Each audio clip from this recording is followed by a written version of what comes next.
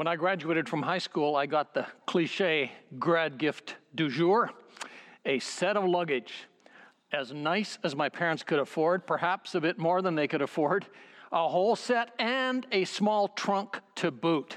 The message was clear. Been nice having you, but it's time to move on. It wasn't callous, it wasn't cruel, it just was. As the oldest of six in what today would be considered a really small house, my bed was needed for the next one up. My food was needed for the next hungry mouth requiring more. Times were different when our son graduated from high school. We did not get him a set of luggage. For at least part of his grad gift, the part that meant the most to us, we gave him something that took LaDonna significant time to make and was created with a heart full of love and a lot of thought. LaDonna had developed a bit of a hobby business as a photographer and became an earlier adopter of digital photography. She was falling in love with digital photo editing and page layout and creating digital photo albums. And she went through all of our old photo albums and photo stacks in boxes to cull all the pictures of our son in our family and to create a digital album of the story of his life to that point. In the process, the kitchen table, the dining room table, and multiple coffee tables had groupings of pictures on them as she chose just the right ones for this book. I thought of that album several weeks ago for two reasons. Number one, because as we're going through the book of Revelation, I remembered some of the choices LaDonna made and occasionally even asked my opinion about or sought my affirmation for.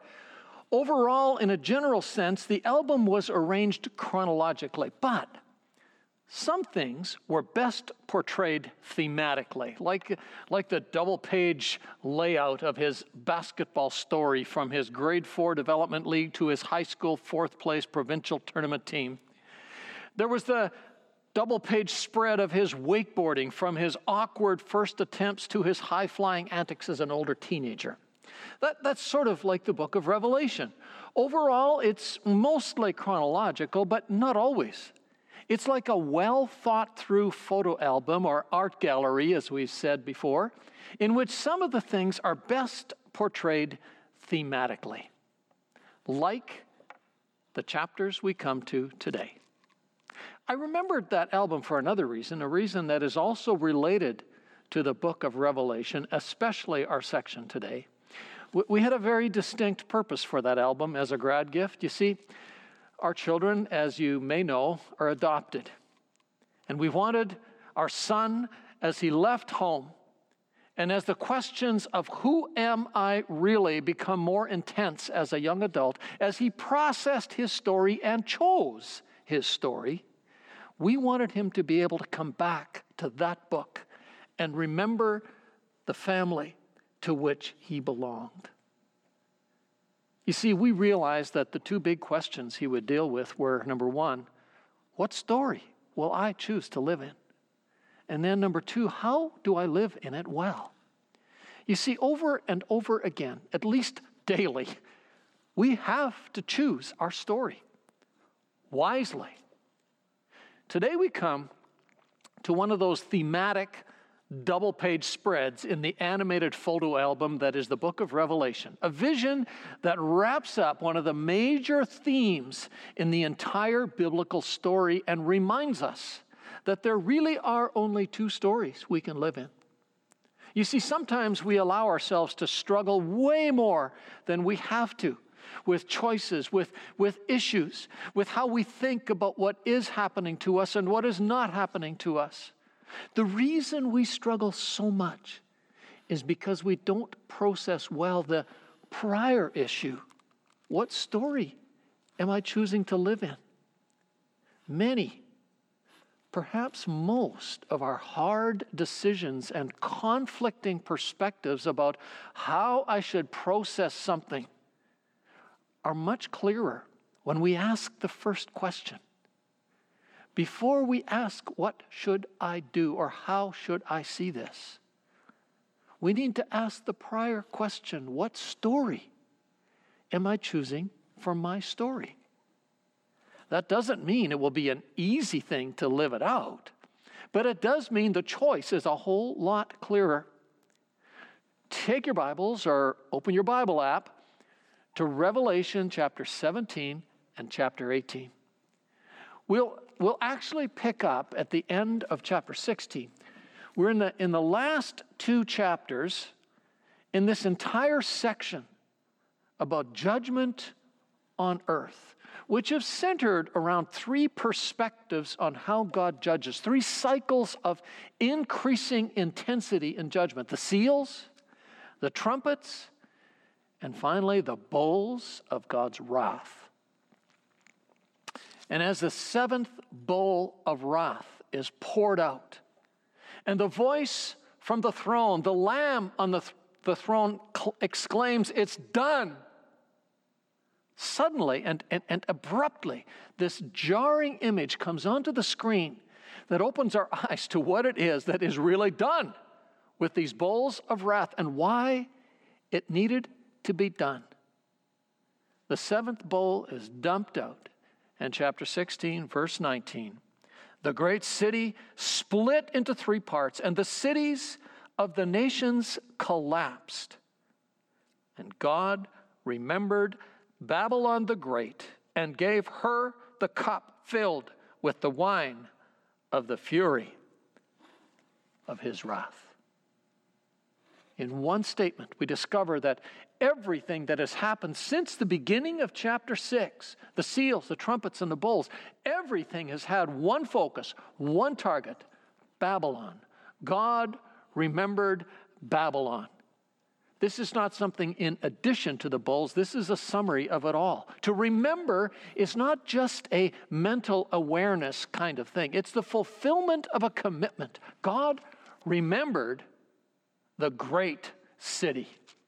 And all of God's wrath, his settled opposition to evil, is focused on one thing: putting a final and total end to Babylon. And then for these two chapters, more than two chapters, actually all the way to chapter 19, verse 5, we have this scene, a final picture in this room in the gallery called Judgment on Earth, a double-page spread in the album called The End of Babylon.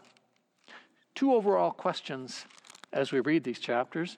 Why is all of God's wrath focused on Babylon? How does Babylon suddenly fit into this story? Why does it need to end? And what does that mean for me and my story? That's the first question. And number two, how does the end of Babylon call me to live in hope? So let's talk about that first one. Why is all of God's wrath focused on Babylon? How does Babylon fit into the story, and what does it mean for me and my story? Short answer to that last part: it means everything for me, a lot. It brings clarity I need to think about choosing which story I want to live in and how to live in it well. If you know the story as John does, this vision is not a surprise. It's actually an encouragement. It's good news that God remembers Babylon. He's actually seen it coming, as we'll see in a minute. Because in remembering Babylon in a negative way, God is actually remembering me in a positive way. So let's talk about Babylon. Most obviously, Babylon for God's people was the nation, the empire that took over the known world and took them captive for generations. That's a huge part of the storyline of the Old Testament. Several years ago, we worked our way through the book of Daniel, who was one of those young Israelite leaders taken captive by Babylon and whose prophecies about Babylon are fulfilled in this book of Revelation.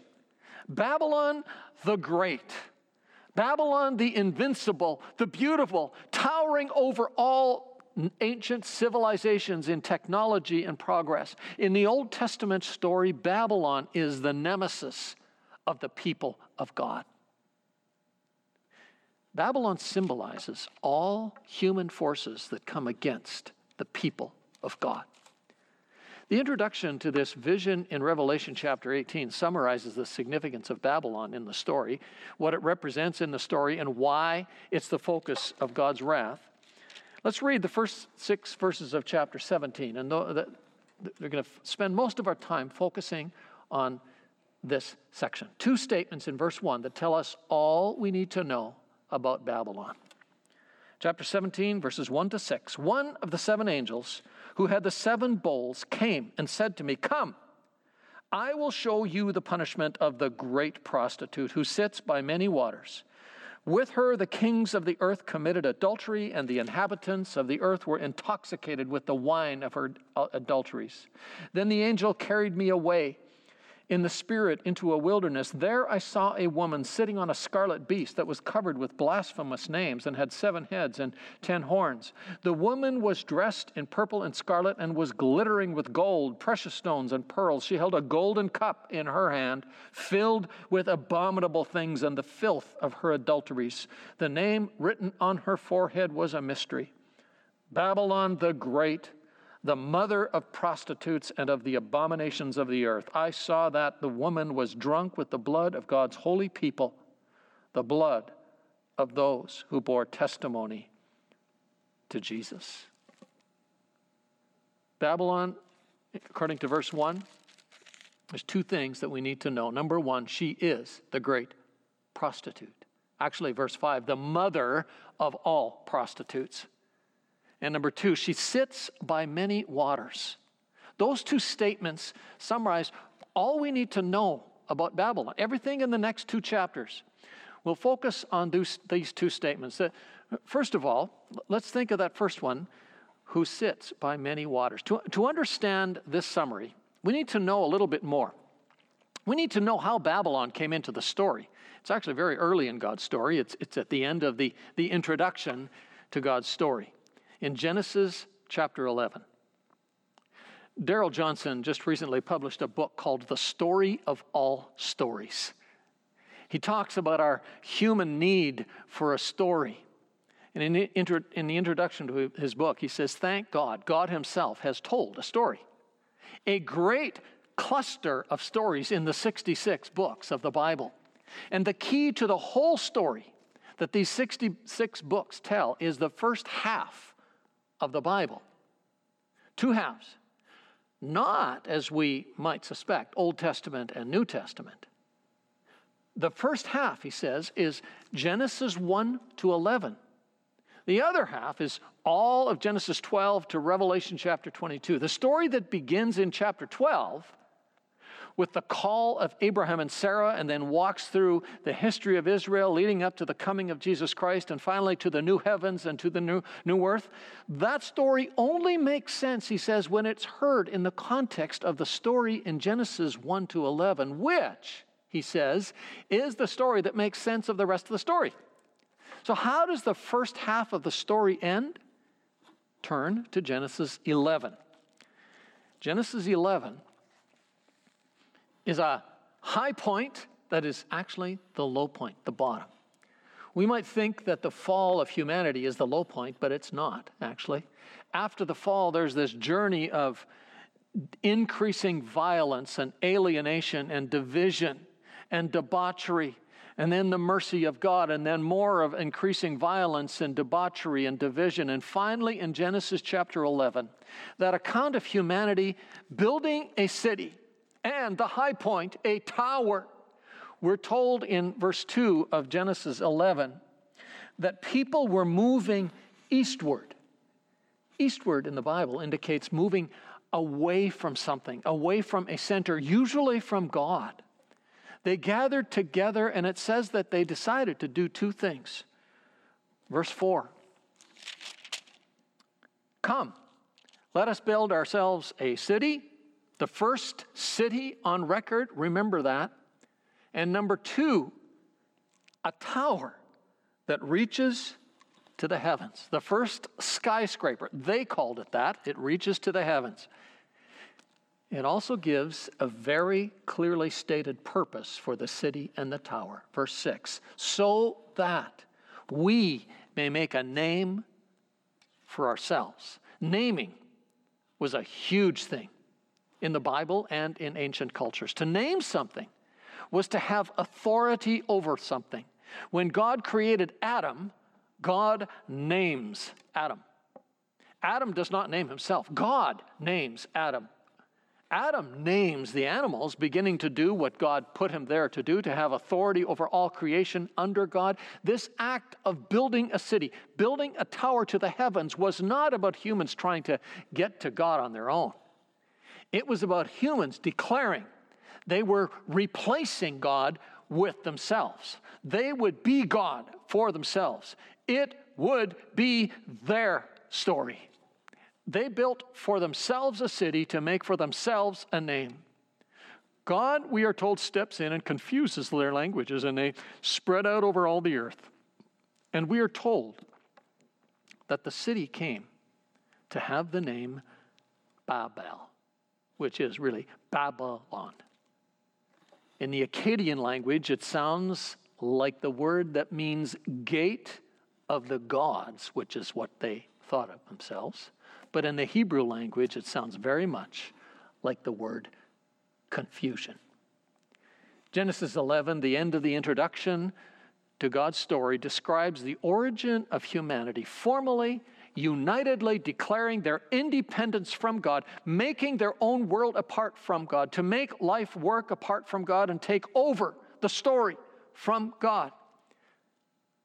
Babylon symbolized with a tower that reached up and into the realm of God, that humanity is organizing themselves to get rid of the need for an idea of God, and ultimately taking on and taking over and taking out anyone who tried to bring God into the picture. That is the setting for God stepping in and starting over. The very next chapter, Genesis 12, God calls Abraham to move out of that city. And God, through Abraham, lays the foundation for what? For another city, which eventually became tangible on earth as Jerusalem, with God supposedly supposed to be at the center. But Jerusalem was only a picture of what is to come in the last chapter of the book, the new city. Two cities, Babylon and the holy city. But the only way that the new city can come and be forever is if Babylon, the Babylon factor, is taken out. When we define wrath, as we did last week, as God's settled opposition to all that is evil, all that is in opposition to God, it's Babylon that has to be taken out before the new city can come down. Babylon becomes a great empire that actually makes life miserable for Israel for many years and actually takes Israel captive for generations. Babylon has to go. But let's come back to the first phrase that summarizes Babylon in our introduction. She sits, says John, or sees John, she sits by many waters. What does that mean?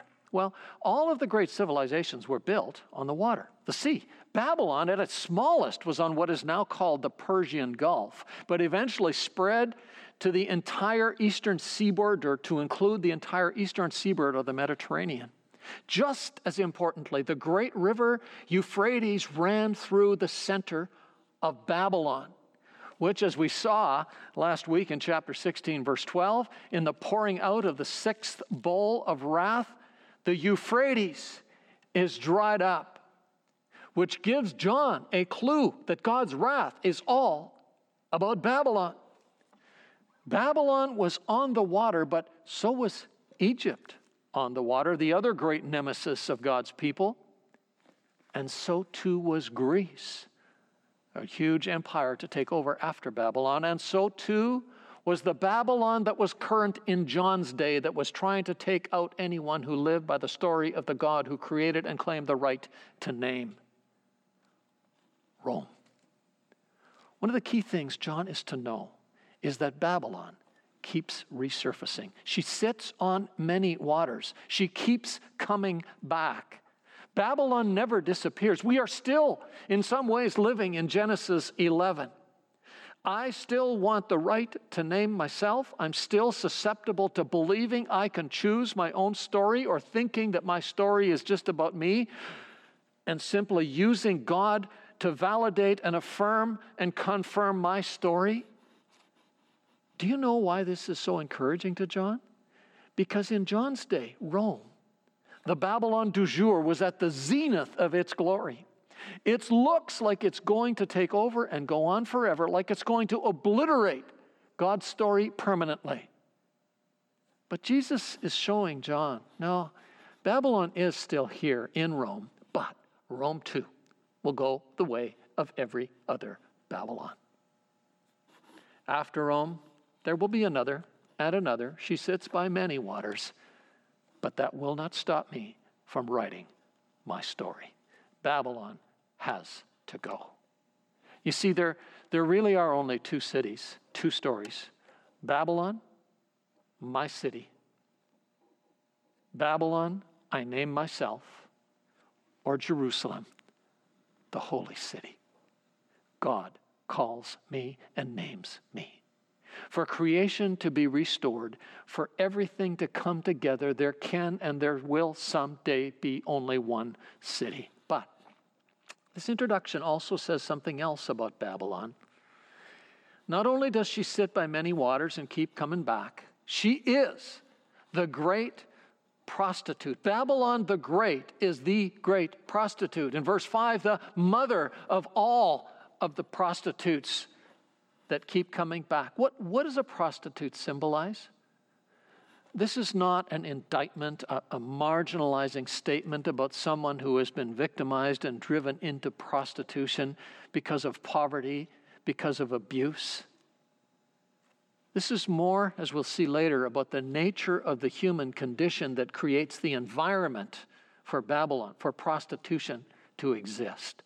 The prostitute is one who lures people who are susceptible away from their covenant, from loyalty to their true story, to their true love. The lure of a prostitute is the promise of a satisfying, fulfilling, exciting experience, a need that is not being satisfied, a desire that is not being fulfilled by loyalty to a person who is loyal to you. Was that not the trick of the serpent in the beginning? The dragon who is behind Babylon? Babylon the Great was seductive. It was exciting. It was intoxicating in the experiences it offered. But in the end, she owns you. For the city of God to come fully and finally, the spirit of Babylon must be destroyed fully and finally. The serpent, the dragon, the ultimate cause will be dealt with. But first, the human spirit and human structures, the human systems that are Babylon, that allow the dragon to seduce and destroy, have to be dealt with.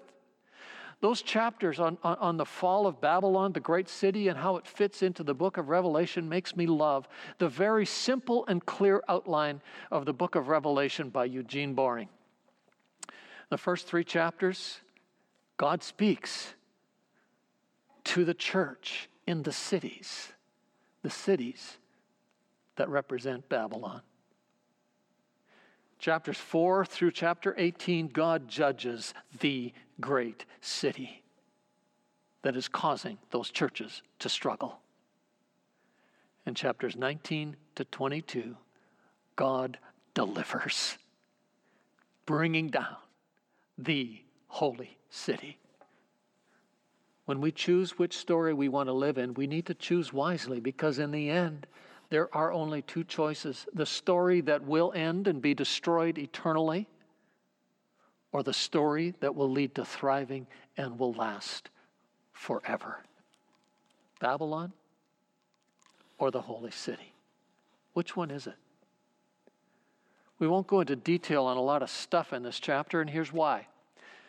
What is Revelation? It's an instruction manual on how to live in hope in a fallen world, a world in which the Babylon factor is still very real and very powerful. This revelation of Jesus Christ is not meant to be a crystal ball. It is not a book that we are supposed to read and say, oh, here, this guy must be that character in the book. This means we must be at such and such a point in God's timeline.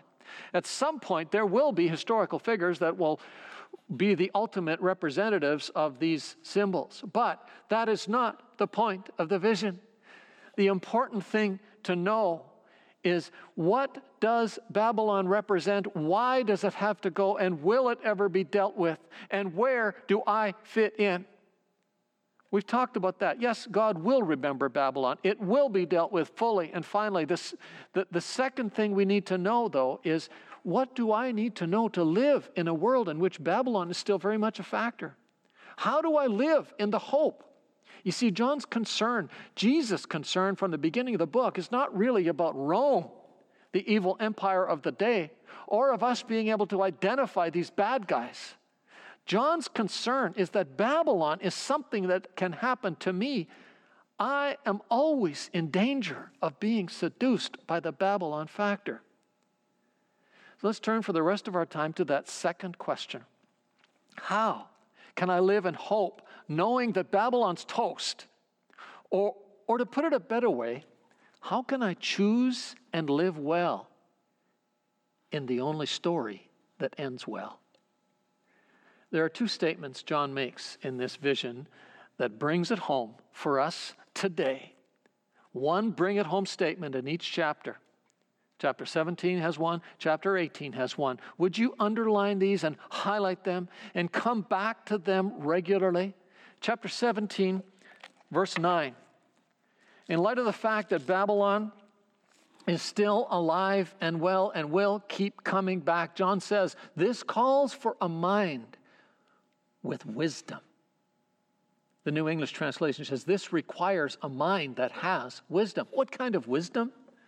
Well, wisdom to see Babylon for what she really is and does, so I don't get distracted and destabilized and detoured and ultimately derailed by the Babylon factor. How is it that Babylon distracts and destabilizes and detours and derails me? You got to know that. I think especially as we read how Babylon came into the picture through the serpent in the garden and then the spirit of Babel, I think John Ortberg is right when he says that what we fall for, what we are programmed to fall for, is the false promises of Babylon. The Babylon factor that influences us is the promise. I have it in my power to give you what it is you really crave. The unseen reality of Babylon uses three very seen groups to offer her false promises. And John sees those in chapter 18. The spirit of Babylon is behind the leaders of the powers of this world. Chapter 18, verse 9, when the kings of the earth who committed adultery with her and shared her luxury see the smoke of her burning, they will weep and mourn over her. The kings of the earth, political power, human government. Folks, God's people are not going to bring in God's city by force or by vote. In the end, all human government becomes corrupted by Babylon. And when Christians bet everything they have on political power, we end up being corrupted by that very power. The next group of people that get corrupted by Babylon and corrupt us is, verse 11 of chapter 18, the merchants of the earth will weep and mourn over her because no one buys their cargo anymore. The merchants are those who make money off us, who convince us we need something else that money can buy to be happy. And then chapter 18, verse 17 talks about the sea captains, who are the ones that deliver the goods the merchants want us to have, whether it's tangible goods or ideas. Folks, we live in a day when everything is bombarding us with false promises. Babylon is alive and well. We do not run our own lives. We are so influenced by false promises. And in order to have the wisdom to see those promises as false promises, there's another key that John gives us in this vision. Why is it? How is it we get sucked in by false promises? Chapter 18, verse 14. They will say, the fruit you longed for is gone from you. Look, what your heart really wants, you're not getting. I have it in my power to give that to you. There's a story from a number of years ago that at the time was somewhat shocking, but as we know now, was just a precursor to the kinds of things that are coming out everywhere today. Woody Allen, who was a prominent actor and movie director, left a wife for her stepdaughter who was less than half his age. And do you remember his rationale when he was confronted about that? He simply shrugged off any concern about his actions with one phrase: the heart wants what the heart wants. What John is saying is that we desperately need the wisdom to see that that is how Babylon gets us. That is our Achilles heel. The fruit you longed for. That word longed for, we've seen before. Peter warns us about it. Paul clearly tells us about it. James, it's the word epithumia. Thumia, which is desire. Epithumia, over desires. Desires we can't control. Desires on overdrive. Desires that are beginning to control us. Feelings we can't get rid of that we allow to control us because I can't change what my heart wants. Babylon, the prostitute, exists because I am susceptible to being distracted, destabilized, detoured, derailed by controlling desires. Desires that come because I know I'm not living the dream I was created for as the image of God. And Babylon can lure me into thinking it can offer me what I lost. And the line that comes out of my mouth that is a sure signal, that should be a sure signal to me that I'm in danger of not operating out of wisdom and have fallen for, or am in grave danger of falling for Babylon's trap, is, I should know what is best for me. Really? What should come to our mind at that point is, you know what? I need to be very, very careful if I think I know what's best for me, because most often that means I'm allowing my epithumia, my feelings, my dominating desires to rise up and control me. Am I operating out of God's wisdom, or am I allowing Babylon to prey on my desires and lure me into its false promises? Are you asking yourself that question? Hebrews 12, which talks, just like the book of Revelation, about endurance when life gets tough, challenges us this way. Chapter 12, verse 1, therefore, since we are surrounded by such a great cloud of witnesses, people who show us the life of faith can be run, let us throw off everything that hinders and the sin that so easily entangles us, trips us up, and let us run with perseverance the race marked out for us, fixing our eyes on Jesus. So the question is, do I recognize my areas of vulnerability to Babylon? That's the kind of wisdom I need. If I was to allow myself to get distracted, detoured, destabilized, and ultimately derailed from the race God has for me to run by some Babylon factor, lulled into a life that is less than spiritually flourishing, do I recognize where it is that I have the greatest potential for Babylon to get me? My greatest vulnerability? What keeps coming up as a driving desire that is threatening to control and dominate me? Is it a desperate need to be loved? The desire to be affirmed and recognized? Is it a position of authority I feel I have to have or I have to hang on to? The need for recognition? Is it a sexually rooted desire? Or as I heard this week from somebody, what is the if only in your life that's starting to dominate your thinking? If only I had this, I would be satisfied. Living in a world in which Babylon is still very, very real, that's the place where wisdom begins. Will I choose the false promise of Babylon or remain true and loyal to the one who chose me and died for me? Two things I need, because the Babylon factor is so real and alive and perhaps more powerful today than ever. Number one, wisdom. And number two, in chapter 18, verse 4.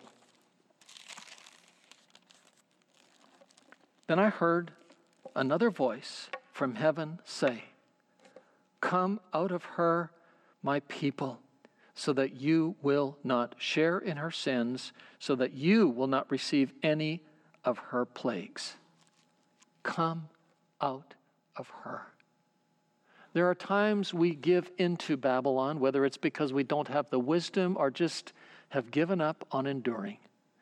The voice of our true lover does not stop. The voice of the one who suffered for the Babylon factor in me, who covenanted his everlasting love to me and died for me. His voice begs me, come back. Come out of her, my people. The first call is a warning to not succumb to Babylon. Don't give in and give up to her, no matter how great the pressure is. But when we do, and he knows we will, when I am willing to admit that I fell for a false promise, the overwhelming pressure of the Babylon factor, I don't have to keep living an it is what it is kind of life. The heart wants what the heart wants existence. As long as Babylon is still around and alive, the voice of Jesus is still calling, will you come back to me? I am the only one that has loved you with an everlasting love. I know you have longings that will never be satisfied fully until the new creation comes. I so much want you back. But you have to come out of Babylon. Give up on the false hope. Won't you come back to me and walk with me in my way until that new creation comes and all of your desires will be fulfilled fully and forever?